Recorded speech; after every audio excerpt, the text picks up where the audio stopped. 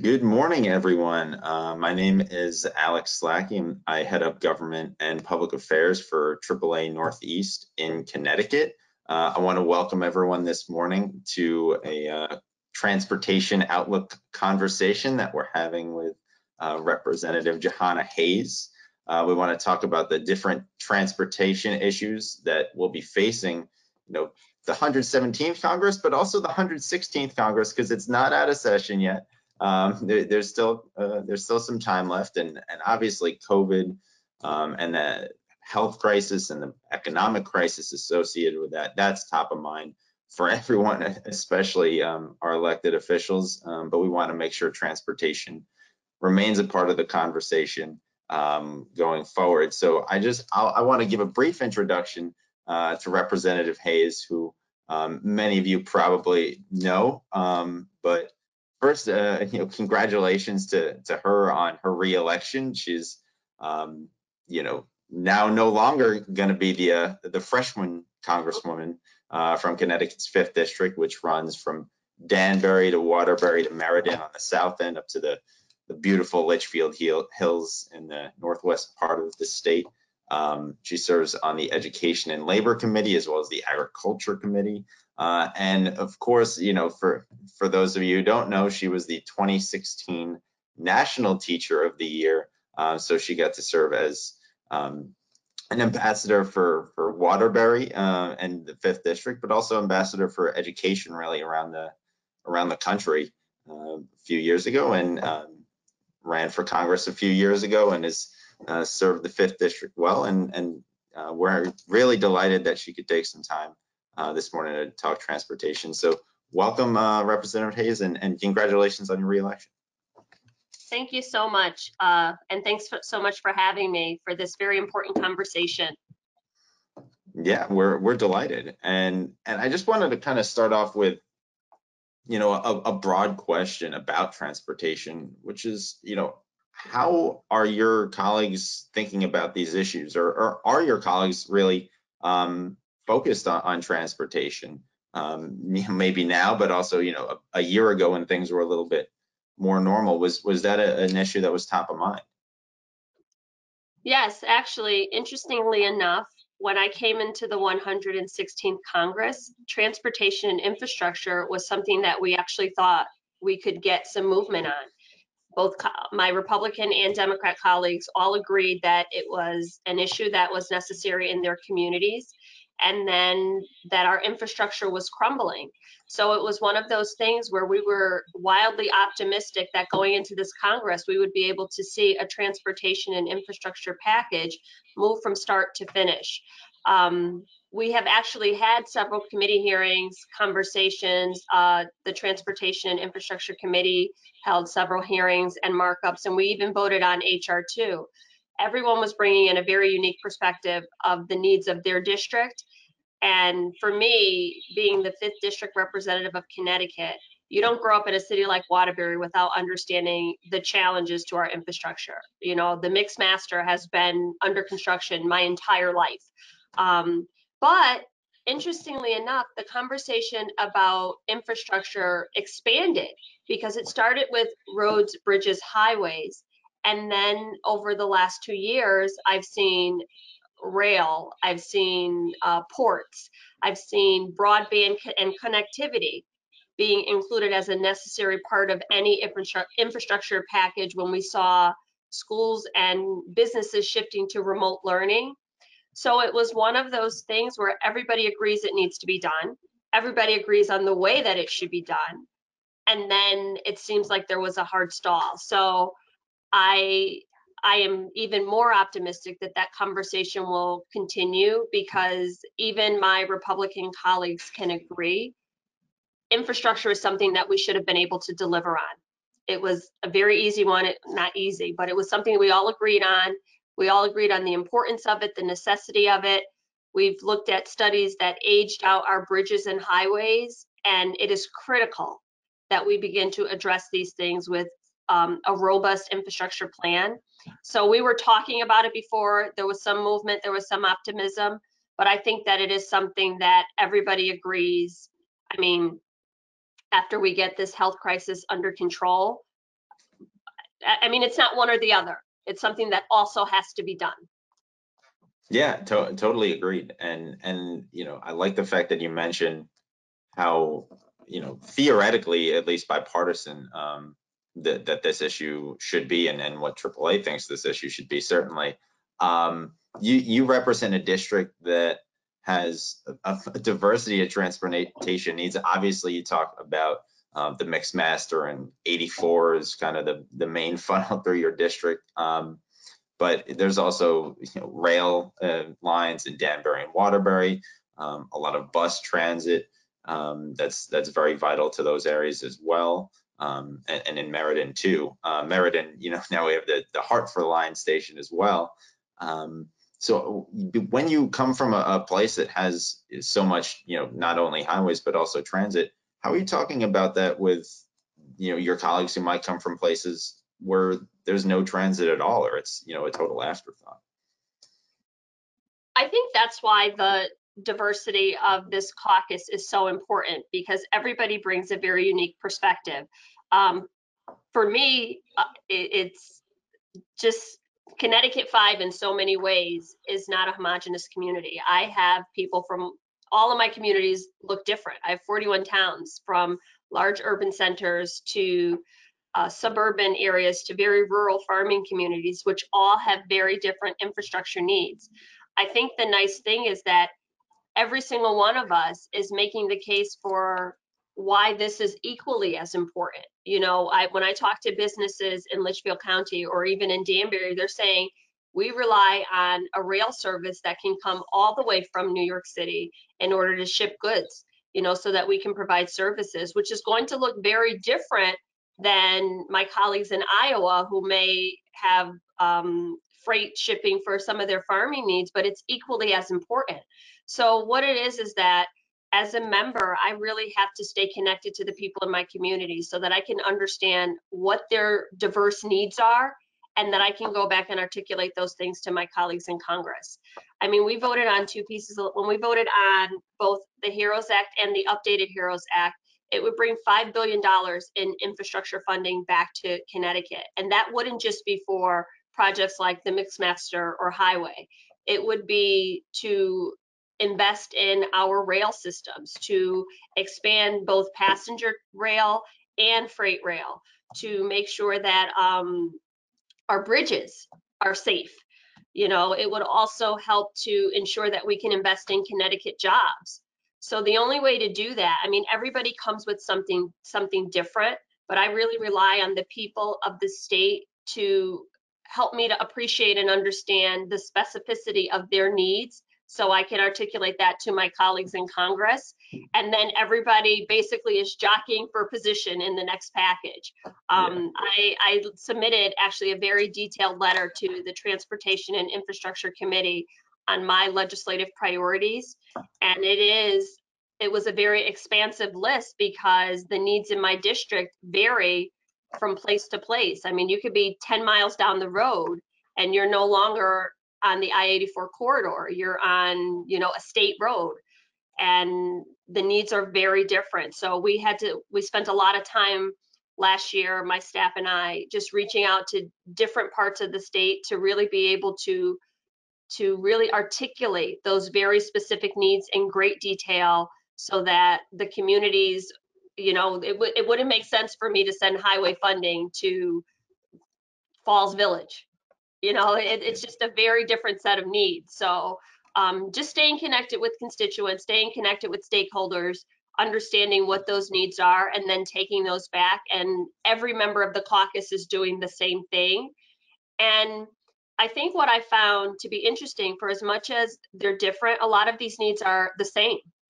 There are people in districts in Colorado, Nevada, Texas, who have some of the same needs that I have in Connecticut. So we're all beginning to understand and appreciate the diversity of our districts, but also many of the same similarities. Well, it's clear that you've got, your ear to the ground on what the transportation needs are, and we've got a good advocate up in or down in Washington D.C. for transportation in the 5th. But you mentioned the HEROES Act, and of course, where the rubber meets the road is, having having the bills passed, and the CARES Act did have a lot of funding for infrastructure. For aviation, I think got a lot of the highlights, but it also had funding for transit and for Amtrak, and the HEROES Act would have added some more funding for transit and for Amtrak as well.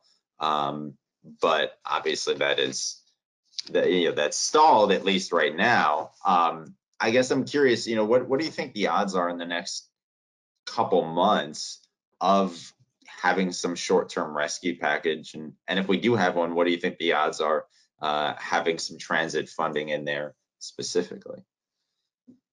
Oh, I think the odds are very good, extremely good. As you mentioned, the CARES Act did pass. At the beginning of the COVID crisis, we saw immediately that airlines were in crisis. The industry was coming to a grinding halt. So we addressed the needs of airlines back in March. But then as the pandemic continued, we saw that this was going to be just a ripple effect, and every industry had been affected. So that is what was included in the HEROES Act. But I think moving forward, this should not be the response to a crisis situation. As we had an election, there will be a change in administration, and Vice President-elect Biden has made a clear commitment to rebuilding our infrastructure, to making those robust investments in, shoring up our internal infrastructure to make sure that our economy can get back on track. My Republican colleagues, rightfully so, are concerned about, what are these types of things going to cost? What's the price tag on these types of investments? But I think we also have to balance that with the idea that if we are not making these investments, then when we have, in Connecticut, we've had bridges collapse, which is much more damage than making the necessary investments. I'm very encouraged by President-elect Biden and Vice President-elect Harris, because they talk about almost like an FDR type plan to invest in our infrastructure on the front end, to make sure that we have a timeline for improvements and that we are not just every 50 years circling back and patching up the cracks. And I think that's important, even on a small scale. If you're a homeowner, you know that you don't wait till the water heater, completely goes. You keep up with the scheduled maintenance. You make sure everything is okay. You inspect it for leaks and cracks, and you try to prevent those problems before they happen. And again, this is something that both Republicans and Democrats agree upon. So I am more optimistic in the next couple months that we'll be able to get something out the door, because with a Democrat-controlled House who has already passed legislation and with a president who's already agreed upon it, I think that we'll be able to have some movement in the Senate and convince people that this is necessary for the future of our economy and of our country. And the return on the investment will be so much greater if we are making those investments on the front end. Absolutely. Well said. And I sincerely hope that your optimism for a deal is, turns out to be prophetic. And then you mentioned just really quickly, I think so, because even though I think people only see,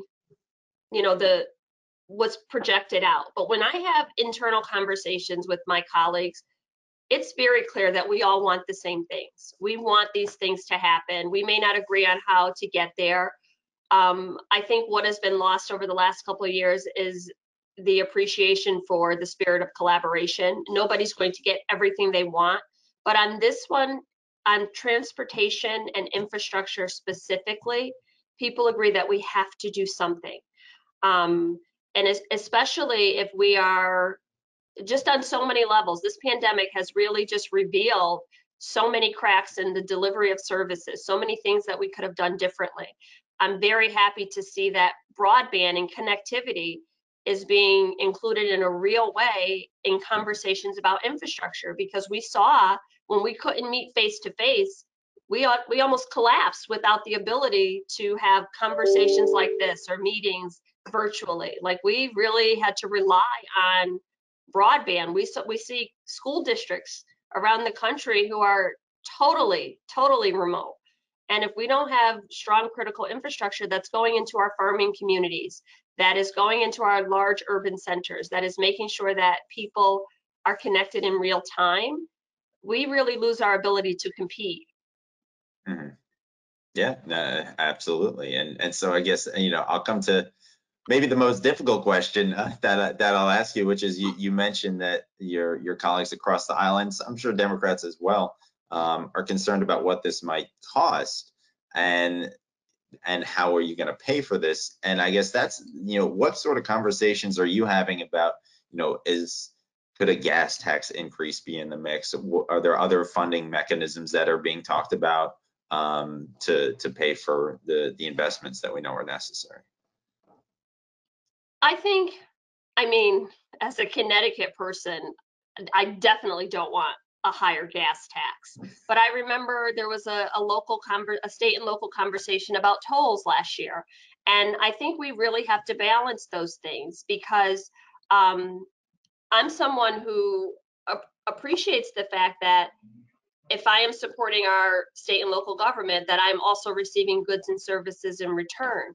I think the hard sell for people is if we're paying these high gas tax and we still don't have maintenance and upkeep on our roads, we still don't have the safety and modernization that we're looking for. We still have, slow rail services. People are less inclined to say, I don't mind taking on a small increase if I'm seeing the return. So I think we have to be just transparent with people, help people understand where dollars are going to. My role in that whole conversation is for me to try to secure as much federal investment in these programs as I can so that the people in my district and in the state don't ultimately bear the brunt of these things. If we can become a part of a national plan to modernize, improve safety of our Connecticut highways without adding a toll, I'm all on board for that. So my job is to really try to make the best possible case at the federal level to get the greatest return from the federal government, the largest investment from the federal government, so that what's left to the people of the state of Connecticut will be minimal when we talk about the cost share. And then, leave it up to the governor and the state and local authorities to ensure that they're making the best use of those dollars and operating in a way that is fiscally responsible for the people in the state. Yeah, but absolutely, well said. And I did want to ask about a different, but certainly related to transportation topic that I know you've been a big champion of, and that's been in the news, recently with President-elect Biden, and that's the Clean School Bus Act. And I know you really championed the idea of investing, in a big way in greening that school bus fleet. Yes. I just wanted to ask you, what brought that passion to that issue? Yes, the Clean School Bus Act was one of the first, actually the second piece of legislation that I sponsored. Right now, I think we have about 54 co-sponsors. And where does that passion come from? I spent 10 years in a bus line, standing outside with idling buses. And, I'm an adult, so I have the wherewithal to move around to make sure. I just think about children who spend so much of their time waiting for buses, on buses, getting on and off buses. We have the technology. So we should be making sure that our most vulnerable population, which is our children, do not have to try to mitigate the damage of breathing in these emissions. And we can do it. I was very excited that language from the Clean School Bus Act was included as an amendment in HR 2. We're trying to do, I think, a $50 billion pilot program that would really provide some economic justice, because it would first go to our most high need school children. But it's something where we have the ability and the capacity to do it. We have the technology. Buses emit so much diesel, the diesel fuel, the pollution. We can change that. So it's one of those things that everyone, when I first started to talk about it, it was like this big idea. She wants to go green, and it's like, yeah, we should all want that. We should not want our children waiting outside and every day breathing in these emissions, and everyone else would benefit. So it was something that was kind of an outlier conversation, I would say 2 years ago, but the momentum that I've seen just gather around, actually we can do this, and we can do it as part of a larger package, and then moving forward we can make sure that we are purchasing and replacing buses with energy efficient models, with clean energy models, with low emission or zero emission models. And it's something we can do. So it's not like this big crazy idea, which is what people are like, what is she talking about? What does she think she's doing? But just think about the amount of time children spend on buses, the amount of time, you know, school faculty, teachers spend waiting for buses outside, kids unloading off of buses. It's something that we have complete control over. And if we are committed to it and invested in it, we can change it. You know, that's very different than asking every American to swap their car out to a clean energy vehicle. That's something we have very little autonomy over and will take a lot more time. But when we're talking about school buses, those are generally owned by municipalities or contracted out by municipalities. And if the federal government makes some sort of investment or provides initiatives for those things to happen, I really believe we can do it. And it seems like, you know, the range anxiety that people might get for their personal vehicle, where they might say, oh, well, what if I want to drive, you know, 500 miles one day? That's not as big of an issue with the school buses, which, you know, are going to have pretty defined routes. Right. It's not as big of an issue with the school buses. They have clearly defined routes, but also I think part of our infrastructure plan will be charging stations in more accessible locations, or battery power that lasts longer, you know, reserve power. There's so many things that we can do. I mean, we are, I think that people are very hesitant because it seems like the seismic shift and everything would have to change. But if we are making those changes, I guess, preemptively and planning ahead, then we won't be left in a situation where we have to change. So I'm very excited about that amendment, very excited that the language was included, very excited that the Transportation and Infrastructure Committee is excited about it. And actually, in the 2021 appropriations package, there was a funding set aside for a pilot program. So it really is something that I think I'm going to continue to push it. We'll gain momentum and traction on it. And I'm hoping that we can get to just a nationwide energy efficient fleet where our kids are not breathing in, you know, these emissions. No, that's great, and appreciate your advocacy on that. And I know we started a couple minutes late. Do you have a couple more minutes? Yeah. Yeah. Okay, great. So I wanted to ask from your perspective on the Education and Labor Committee, and obviously your background in education. When we think about the future of transportation, you know, we're talking about high-tech autonomous vehicles, which are not here today, but, you know, hopefully 20, 25 years down the road, they will be. And that's going to require, you know, a workforce that's able to do the innovation, but it's also going to require, you know, skilled manufacturers and skilled auto technicians. You know, how do you, I guess, approach the education needs of the workforce from the transportation sector in your role as a committee member? Did you see my face just light up? Because I've spent time on my committee from the very beginning. I came in as an educator, as a classroom teacher, and it was almost shocking when I first said in committee to everyone, a four-year college is not for everyone. We really need to invest in robust apprenticeship programs. And actually last week when we were in session, we voted on the National Apprenticeship Act. And at my high school, we actually had an auto shop, and they trained our students could graduate with a certification and then go on to a trade school and be fully certified mechanics, with making good paying jobs, being able to really support themselves, their families, whatever. And I think we really need to do a lot more of that. In my district specifically, we have a few tech schools, but not enough for the number of jobs that are available or the number of students who are interested. Many of these schools are a lottery or a rotating system, or they have a finite number of slots to fill. I think we really need to expand that and tap into young people much earlier. Also, I think we're going to see, as a result of this pandemic, many jobs being eliminated and people having to get retrained for different jobs or new jobs. I first think that we have to make just a commitment to Connecticut jobs, American-made products, American jobs, really training the next generation workforce.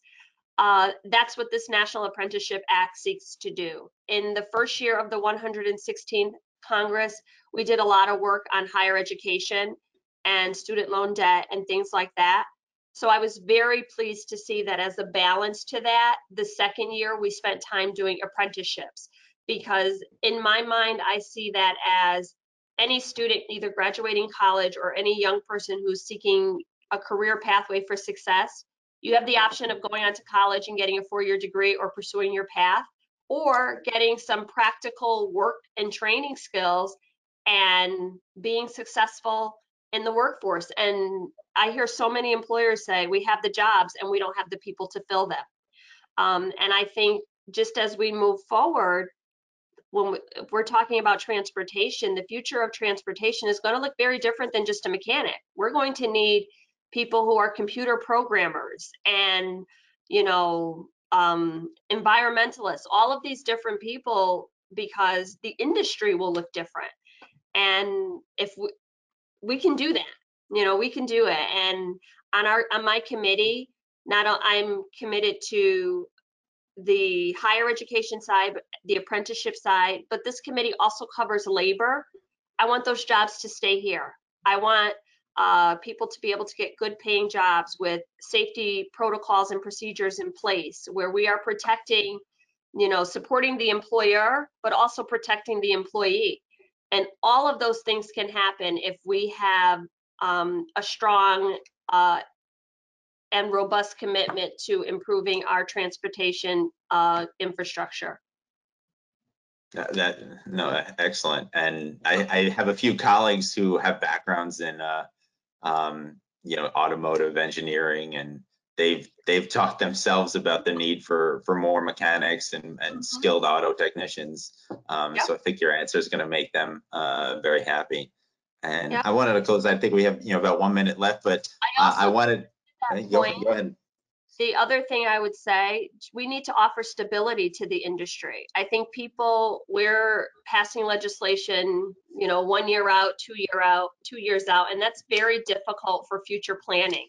So I'm hoping that, any programs that we secure in relation to this transportation infrastructure space, we can say, this is a 5-year commitment. This is a 10-year commitment, whatever that looks like. Because it's very difficult when people are going year to year and it looks like we're on the brink of, the next best thing, and then we take 2 steps back. So I think just really being able to offer some long-term planning solutions to the stakeholders in these areas, and just a financial commitment, so that when they're making their plans, they can plan accordingly. States can plan accordingly. We know that the federal government will be offering this much assistance over the next 5 years. So now we can make a state budget that complements that. So I think just being realistic about timelines and federal commitments is also something that we have to do, because if we are committed to infrastructure, that shouldn't change from administration to administration. It should be something that even if it starts in one administration, the next administration can just pick up the ball and finish it. That's music to our ears, because I know we've talked about the need for long-term highway bills and certainly stability for the industry as well. And I think that's a great place to end it. So thanks so much, Representative Hayes, for taking the time. Really enjoyed the conversation, and looking forward to working together in the future. Absolutely. Thank you so much. And we will definitely be reaching out as this legislation, these conversations progress. So thank you so much for all of your support, all of your help. Everyone, please stay safe and enjoy your Thanksgiving. Absolutely. All right, take care, everyone.